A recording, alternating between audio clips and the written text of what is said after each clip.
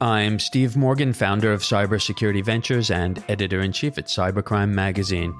I'm here today live in the studio with Greg Crowley, CISSP, CISM, Chief Information Security Officer at eSentire, the authority in managed detection and response services, protecting the critical data and applications of more than 1,500 organizations in 80-plus countries from known and unknown cyber threats. To learn more about our sponsor, eSentire, visit eSentire.com. Greg, welcome. Great to have you in the studio today. Steve, thank you for having me. It's a lovely studio you have here.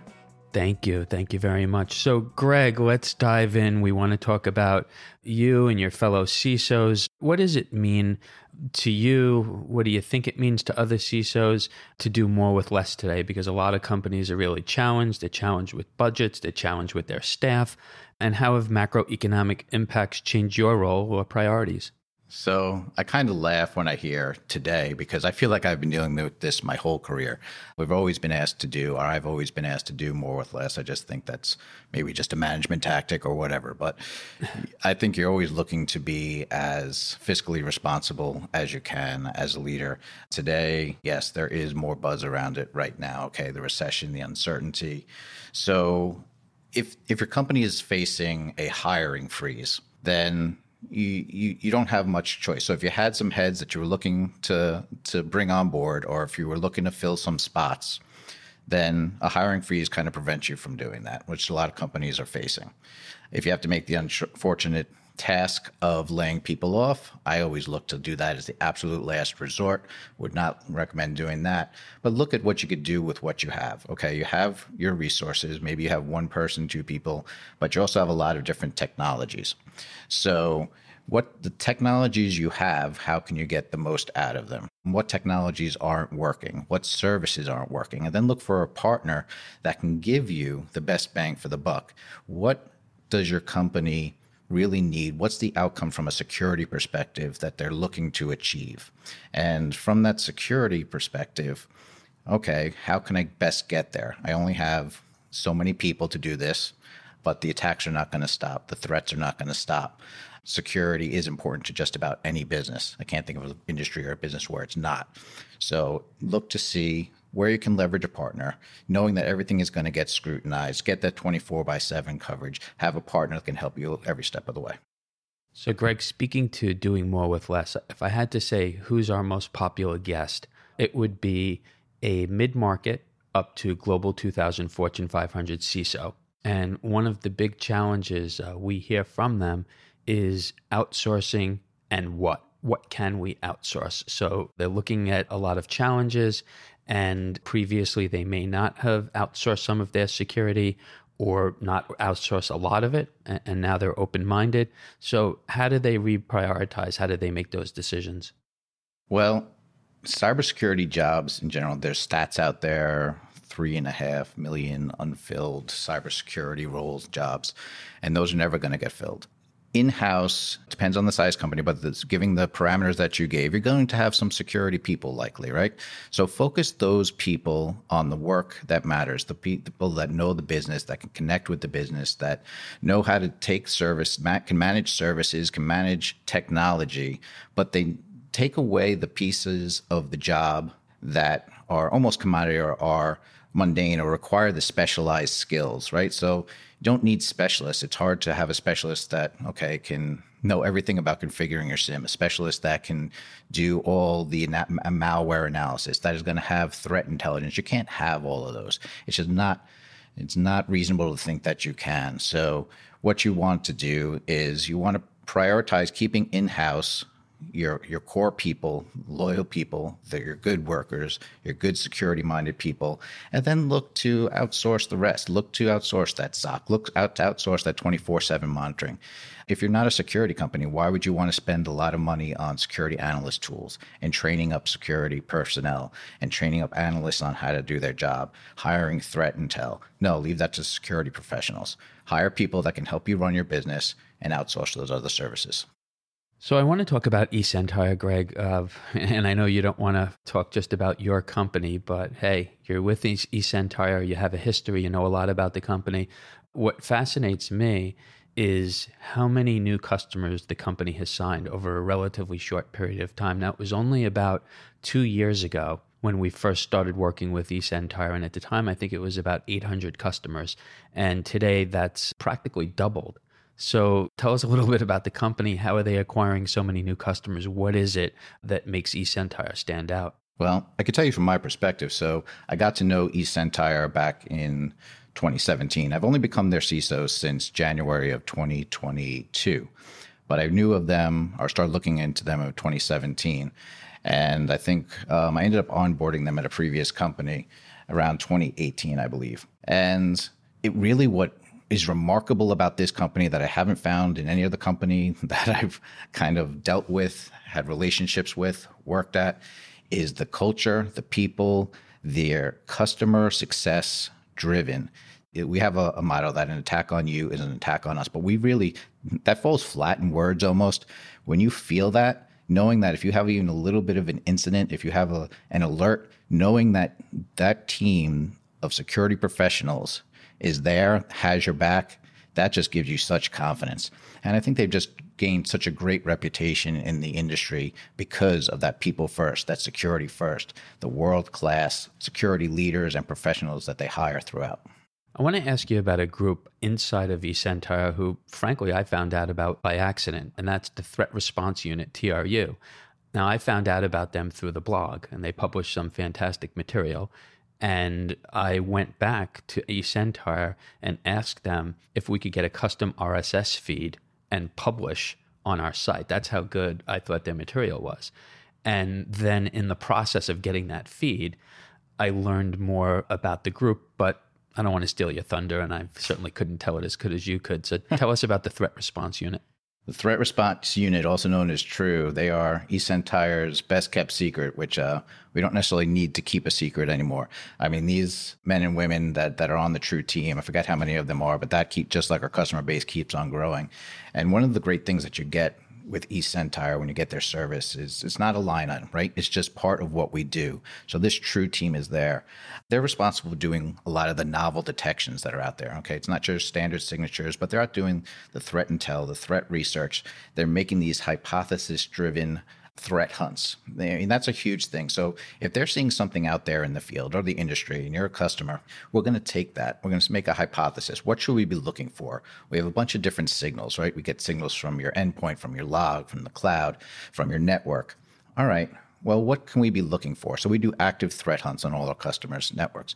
And then the IOC sweeps. So we know indicators of compromise that might be out in recent attacks or that we're seeing out in the wild. And these guys will just go and scour the environments of our customers.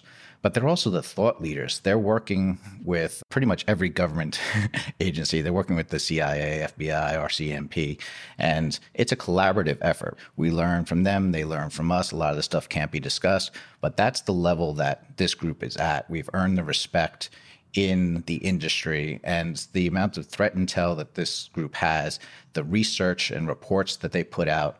And I think monthly for customers, and I believe anybody that just signs up, you can get these live and or recorded monthly sessions that our TRU team puts out and what they're seeing out there in the industry.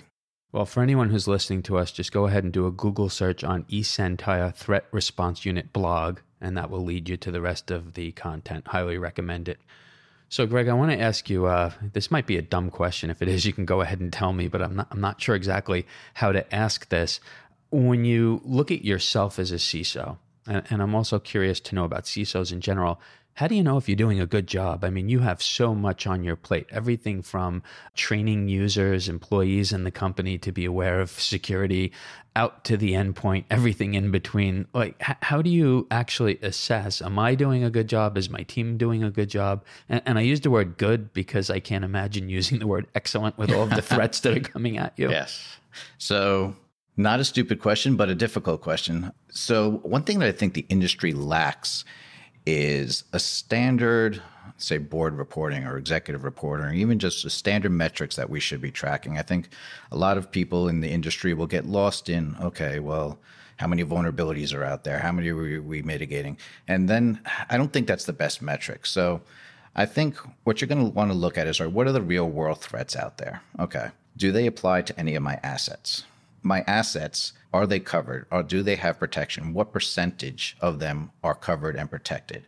Okay. My critical assets, and it might be a domain controller, it might be router, it might be servers that have sensitive data on it, but are there logs being fed and monitored somewhere? And do we know that somebody is watching those? Do we know we're getting alerts? There's so many different angles, but if you break down your security programs, and I think you could look at the security awareness program too, and you want to build resilience. So I think security awareness is one I like to use as an example, because you have your program, so you're going to make sure everybody takes their security awareness training, answer questions, right? Then a part of that program too is going to be your phishing simulation. So when you do the phishing simulation, you're going to send out the emails and see if they click, and if they click, do they put in credentials? But the other part of that equation that's also very valuable is, are they reporting? So if they clicked, do they report it? Or if they didn't click, but they know it's a phish, are they reporting it? So if you're looking at security awareness as a program, okay, what percentage of your company has completed this training? That's part of the score. And then of your company on the phishing simulations, who clicked, who reported, what are those percentages? And that wraps up to give you a score. So you get kind of a sense of how well we're doing. So any area within your programs that you can do to give you a score to see how well you're doing, I think that's critical. You also want to get into the area of just thinking about being resilient, which I mentioned before. All right, so if you anticipate, withstand, and recover, can you anticipate what threats are out there? What might hit you? Can you withstand something if there is an attack against you? And if there is something that happens, can you recover? So if you're measuring against those, then you're going to understand how resilient you are. And I think that's what you want to be measuring. So you talk about resilience. Maybe you could break this down for a lot of the small and mid-sized companies out there. There's a lot of buzzwords. There's a lot of analyst data that maybe only large enterprise CISOs and some bigger companies have a chance to disseminate and really understand the difference between some of these terms. So break it down for us. What's the difference between cybersecurity and cyber resilience? Well, I always hated the question when somebody would ask me, okay, how secure are we? Or are we secure? To me, it's like asking, are you healthy? Are you healthy, Steve? I think so. All right. Well, are you taking your vitamins? Are you exercising? Do you drink? Are you eating healthy? If you're saying yes to those, then and you're feeling pretty good, then I think the answer is, okay, yeah, I think I'm pretty healthy. And I think the same can apply to security. So rather than asking how secure you are, I would say, are you resilient?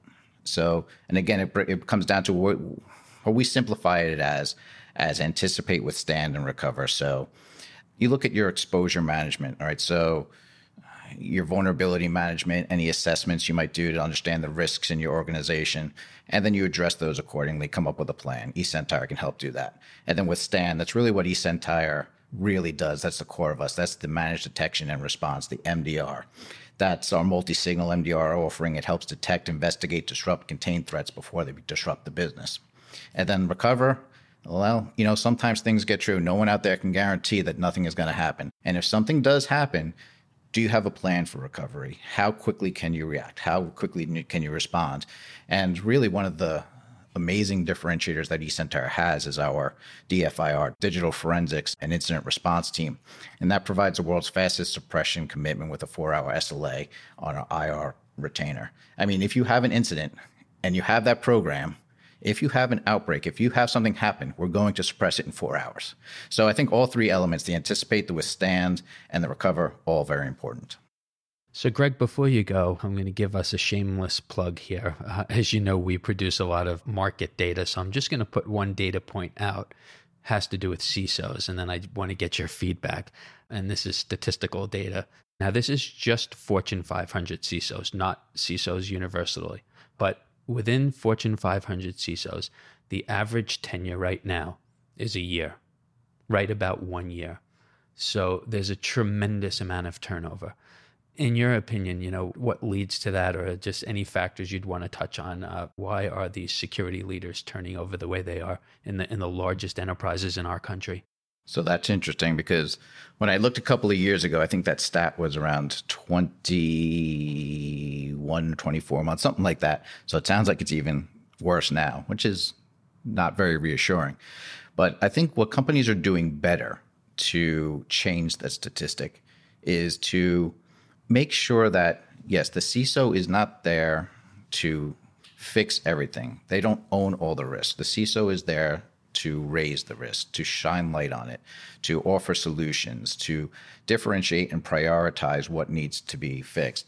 If the CISO is getting hit with privacy, getting hit with trying to do the daily, day-to-day tasks, be the thought leader, report upward, you can't ask the CISO to do everything and anything. You need to give them the support.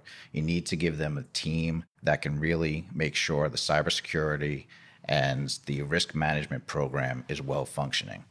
To me, I'll go back to taking it to a culture of a company. For CISOs out there, we're in demand, so we can go elsewhere. Have a company, have a culture that is supportive, that is empowering, that takes security seriously, and is not just looking for a scapegoat. And that's a place where a CISO can thrive. So I think it's really just the stress of the job.